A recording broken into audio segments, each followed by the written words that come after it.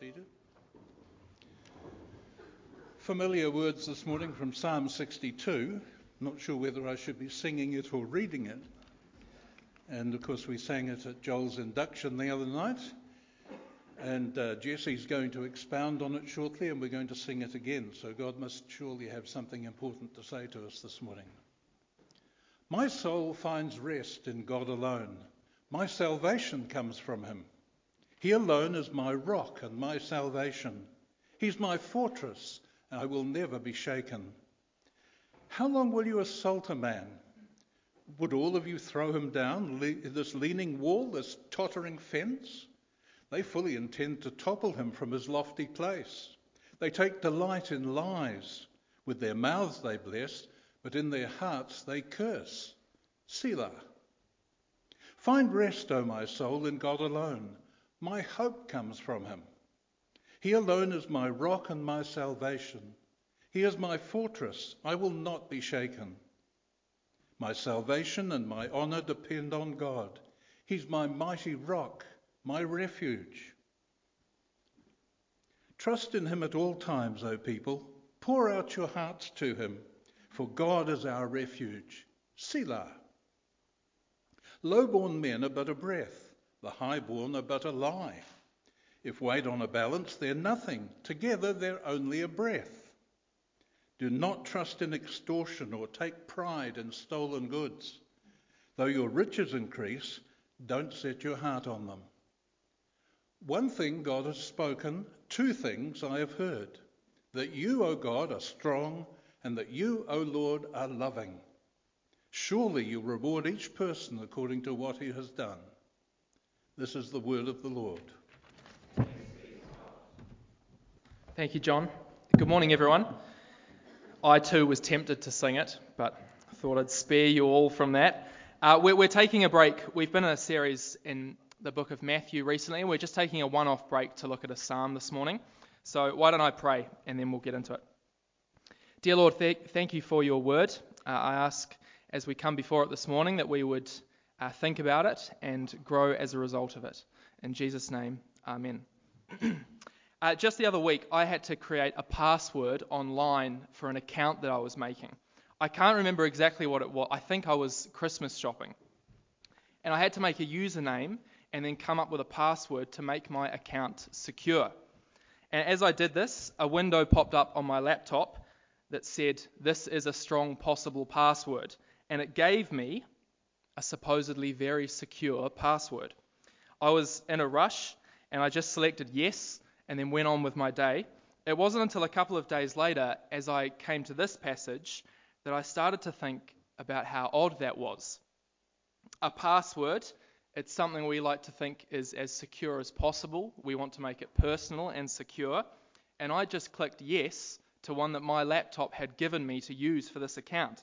To me now, that sounds like the least secure option possible.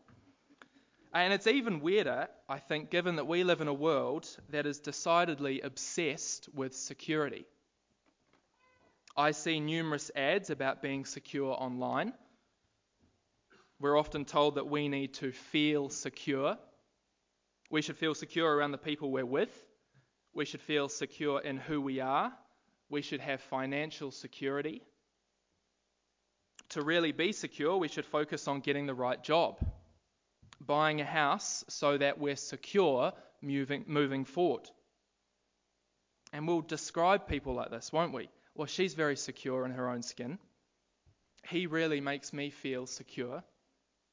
Security is seen as necessary and good in every facet of life, which means that for so many of us, we can feel at a loss. We don't feel secure. I don't like who I am. I don't trust people. We can feel very insecure very easily. Finding security is easier said than done. Well, the psalm we're looking at this morning, Psalm 62, it's all about security. Where do we find security? Where do we find rest? It's written, as many of the psalms are, by King David. And given the contents of the song, it is a song. I think the reading actually started not at the beginning of the psalm. The beginning of the psalm starts with, "For the director of music, for Jeduthun, a psalm of David. David wrote it, it's a song, and given the contents of it, it's clear that David's in a tough spot. There are people around him who are seeking to tear him down. They're seeking to see the worst for him as much as they possibly can. We see that in verse 3. We'll look at it more closely in a few minutes. But that background and that context that David is going through a rough spot is helpful as we come to the psalm. David is feeling pressure. He's facing trials. But in the face of it, he feels very certain and very sure. Verse 2, I will never be shaken. This is a man who is completely secure in his rest. What we're going to do this morning is just work our way through the psalm, and we're going to look at what David talks about, which is two attitudes or two philosophies, where the world tries to find rest and then where David finds rest. Those are the two things that are being spoken about. Firstly, though, it's helpful just to recognize how the psalm flows as a whole. It's made up of 5 stanzas. If you've got your Bible open in front of you, it's much easier to see it this way. It's made up of 5 stanzas or paragraphs, and each one of them talks about either God or man. Stanzas 1, 3, and 5 are all to do with God and the rest that David finds in him. And then the remaining 2 stanzas, 2 and 4, speak of humanity and our desire for security and for rest in the wrong places. So you've got 5 paragraphs, God, then man, then God, then man, then God. Let's get into them. The psalm begins with those great verses. My soul finds rest in God alone. My salvation comes from him. He alone is my rock and my salvation. He is my fortress. I will never be shaken. It's hard to find a man that sounds more certain of his security than David does in just those first 2 verses. He has no doubt. He is absolutely certain of the security that he finds in his trust in God. And so the first thing for us to think through is, what does it mean to find rest? What is this rest that David's speaking about? It's a word that comes up pretty often through God's word. We can think of God resting. We can think of resting at the Sabbath. But what it means here through Psalm 62 is quite simply a peace. It's a peace and a security and a comfort that can only be found in God. That's the rest that David is speaking of. His soul, his very being, finds an absolute peace and absolute rest in the one that created him. In the face of oppression and in the face of persecution, as we'll see, David rests solely on the Lord. And there's a lot to unpack in just those first 2 verses. It's poetry, it's a song, there's lots of imagery. Firstly, God is David's rock, in that he is firm, he is unmoving, he is certain, he is not moved by or influenced by anything around him. He is my rock. And he's also David's fortress. He is a place of rest for David, somewhere he can go and be sure to be safe from those around him who are trying to attack him, somewhere impenetrable, somewhere sure. He is my fortress. They're great images and they're great words, and that's how David starts the psalm. That's what he wants us to hear first as we read through or sing through his song. So you've got stanza 1, which is David's peace is only in the Lord. And then the next paragraph, the next stanza, we see where the world looks for rest. Verse 3 and 4, how long will you assault a man? Would all of you throw him down, this leaning wall, this tottering fence? They fully intend to topple him from his lofty place. They take delight in lies. With their mouths they bless, but in their hearts they curse. That's the state of the world that David was living in when he wrote these words. It's a world, and this is where they try and find security, that desires power. A world that seeks to tear down those that they do not like, namely David. where it seems to David that everywhere you turn, you're faced with two faces. One who with their words may bless, but who really underneath it all want to see you fail so that they might rise. These people, they love power and control, and David in the midst of it, he feels like a tottering fence. Like with one more push, he might topple over. Deceit and selfishness seen everywhere. And as is so often the way with God's word, how accurate to our world now can that sound? When we look at the news each day and see leaders failing, leaders falling, mistruths being spread, Christian leaders being smeared, politicians who with their words bless but by their actions speak something entirely different. We live in a world that loves power and will do anything to get it. You do what is best for you. Dog eat dog world.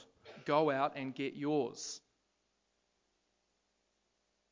For many more of us, I think we can probably see the same attitude at a more social level. How often do we see this sort of attitude when it comes to our social circles, where we really are willing to say whatever we can to make ourselves look as good as possible, where people are very willing to put others down, to spread slander or gossip in an attempt to make themselves look better?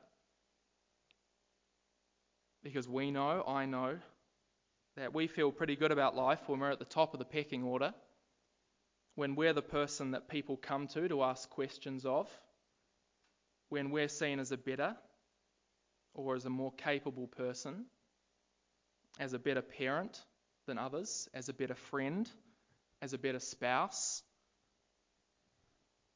Or it may be, and I feel like this can be often a problem with Christians, maybe we like to be seen with particular people. We like to be seen to know the speaker at that conference or have a friendship with that Christian leader, to be seen to be influential or have an in with those who are influential. We can foolishly think that we will find great personal rest if we are securely seen as above others. That's David's world. That's the context in which he's saying these words in Psalm 62. Just for him, it's on a slightly bigger scale. He's being persecuted as king by those who seek to get power from him, who want to see him fall so that they can gain power, so that they might be secure in their power. Well, that's verses 3 to 4. So you've got the first two stanzas. Moving on, context matters hugely. Words said in one situation might mean very little on the surface, but once the real situation comes to light, those same words can take on a much different feel. It's the same in Psalm 62.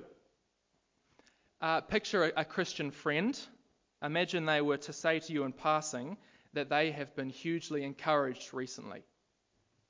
We might leave a conversation like that and go, oh, that's great. I'm very happy that they've been encouraged recently. However, if we found out later that those words had been spoken by our friend in the midst of a great trial, then we would be hard-pressed not to be even more encouraged by their attitude and their words. It's the same in Psalm 62. We've heard David's initial claim of how secure he feels, and while that's encouraging, how much greater is it to hear it again once we know the situation that he's in the midst of? So let's move on, and now we hear those same words in a different light. Verse 5, "Find rest, O my soul, in God alone. My hope comes from him. He alone is my rock and my salvation. He is my fortress. I will not be shaken." This is a man who, even through his darkest times, finds rest and security in his Lord. He has absolute trust and certainty. We know David had doubts. We know David wavered. We see that many times through the Psalms. But he knows that God never had doubts and God never wavered. We cannot be shaken from his grasp. He is our rock and he is our salvation. We know more than most what it is to be shaken here in Christchurch. In God's hands we cannot be shaken. He will never let us go. And David's doing in these two verses what many of us need to remember to do regularly. He's reminding himself of the truth in God's word. There's a difference between verses 1 and verses 5. Instead of, in verse 1, my soul finds rest in God alone, verse 5, it's find rest, O my soul, in God alone. David is reminding himself and encouraging himself to continue on in what he knows to be true. It's so important for us as Christians to talk to ourselves and remind ourselves of God's truths. Because when we are in the midst of trials, we may know that things are true, but we need to pray, we need to read, we need to remind ourselves that they are still true even in the midst of our suffering. That even as we face hardships, we can and will still find rest in the Lord. And David wants us to feel that way.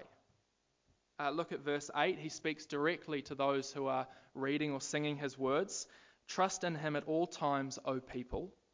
Pour out your hearts to him, for God is our refuge. David's plea is that we too might have the same rest that he does. Pour out your hearts to God. Do you pour out your hearts to God? Do you tell God how you feel and what you're thinking? I hope that that is our prayer for one another here at St. Stephen's. That we would pray regularly that our brothers and sisters in this room would pour out their hearts and would find rest in the Lord. David moves on. We've had his initial talk of rest, then the example of where men find security and power, then rest again, and now we've got another example of humanity's supposed security, verses 9 to 10.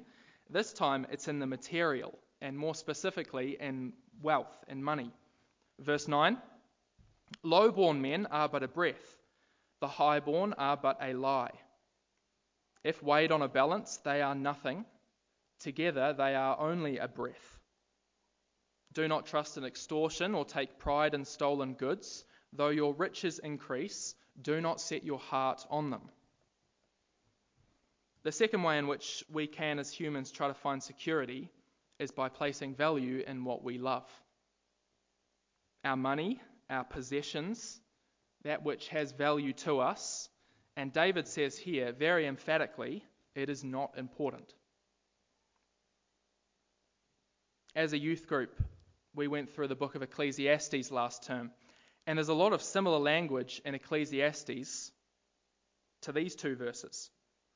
The book of Ecclesiastes, it's largely, if you know it, about the inability to find any lasting worth in the things of this world without God. We cannot find worth in them, whether that be our work or our pleasures or our money. And the word that's used through the whole book of Ecclesiastes is vanity. All of those things are vanity. It's vain to try and find worth in them. It's a word that means literally a mist or a fog or a breath. It's something that it's pointless to try and grasp hold of. Exactly the same word that's used here in Psalm 62. Together they are only a breath. And then a very similar word is used in verse 10. The word hearts there translates directly to vain hopes. In other words, David is saying rich or poor, high-born or low-born, we are all the same. And it is pointless to try and find security in the things that we have, in the money we have saved, in the possessions we own. It is pointless. The world that David lived in believed that once they had what they valued, they would be happy. They might at that point be able to rest and be secure. Again, that world is not different at all to ours. We place value in everything we can possibly place value in, Christmas is coming up soon, and there's not really a better example of how consumerist we are as a culture than that period of the year. How much value we place in not only money, but just material things in general.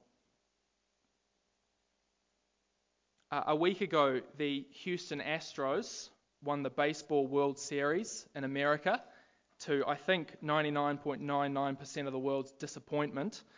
And over the past season, a man named Mattress Mac has been putting more and more bets on the Astros to win the World Series. He'd been doing it all year. Last week, the Astros, sadly, raised that trophy, and Mattress Mac won $75 million, which is the most money won in sports betting history. Most of us, I think I heard an audible gasp. Most of us, when we hear that, let's face it, most of the world, when they hear that, would struggle to think of anything better than to have that kind of money. Or then I could buy that house. I could pay off my mortgage. I could travel. That sort of money would have me sorted for months. I could rest easy. We value money. If I have that, then I will be content. That is so often what the world teaches. Adverts are made to make us want things, to think if I had that, then life would be easier and better. We feel as though we would have security once we have what our hearts desire. For you here this morning, what is it that you value? What is it that you think you will be happy if you have? Is it a home? Is it money? It might be a possible relationship. Is it that well-paying job? And we can, I think, do this in subtle ways as Christians, as we look at the person who we think has more money than us, or who turns up to church in a nicer car, and we think, well, how could you be complaining? Look at what you have. Be happy with what you've got. In other words, if I had that, then I would be happy. If I had that, then I would be secure and I would be content. Well, that is not how the world works. It's how I think it wants to work, but it can't. Lowborn and highborn are nothing. Rich, poor, we are all the same, and we will not find any lasting rest, any lasting security, any lasting peace in what we have and in what we have acquired. The quicker we learn that, and the more regularly we remind ourselves of that, the less we will be disappointed by the happiness that we do not find. Well, this is David's thought process so far. He finds rest in God. God alone brings his soul security, makes him feel safe, unlike the world, which looks so much to power and to value to find its safety and its rest. Those are the two kind of philosophies that are going on in Psalm 62, which brings us then to the last two verses of the psalm. One thing God has spoken, two things I have heard. That you, O God, are strong, and that you, O Lord, are loving. Surely you will reward each person according to what he has done. We come now to the reason behind David's complete and utter security and rest in God, and it is very simple. It is that David knows two things about God. He is strong and he is loving. David looks around the world, as I'm sure we do today, and he sees people looking for security in power and in control, in social hierarchy, and he knows that that will not last. That is not real strength, and so he reminds himself of what he knows. God is strong. And then he takes another look around the world and he sees people buying and gaining and acquiring riches and material things, and he knows that it will come to nothing like a breath of wind. It is meaningless to chase after value in that way, and so he reminds himself of what he knows, that God loves and values him. God is loving. Friends, it is impossible for us to live this life trying to find security in the things that are around us. Nothing will come of it, no real security, no lasting rest. Look at how many times through the psalm the word alone appears. My soul finds rest in God alone. He alone is my rock and my salvation. We cannot find peace in God and influence, in God and our money, in God and our power. It is God alone in whom we rest. We're going to sing Psalm 62 soon. Sing the word alone loudly. There is nothing else besides God that can give us rest. But we have the perfect example to work from.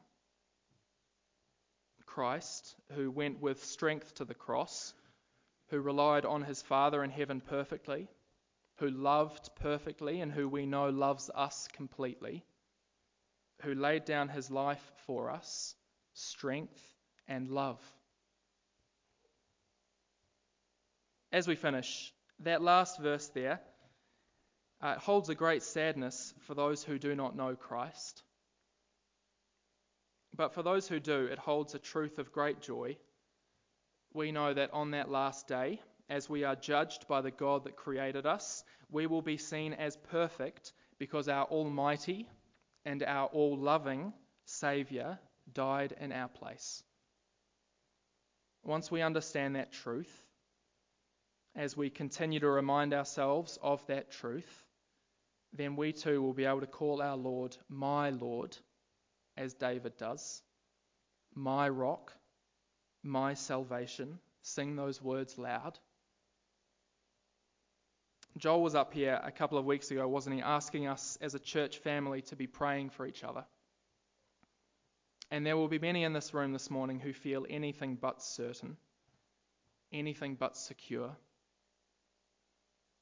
Read and remind yourselves of these verses, Psalm 62, because the God who gave them to you is all-powerful.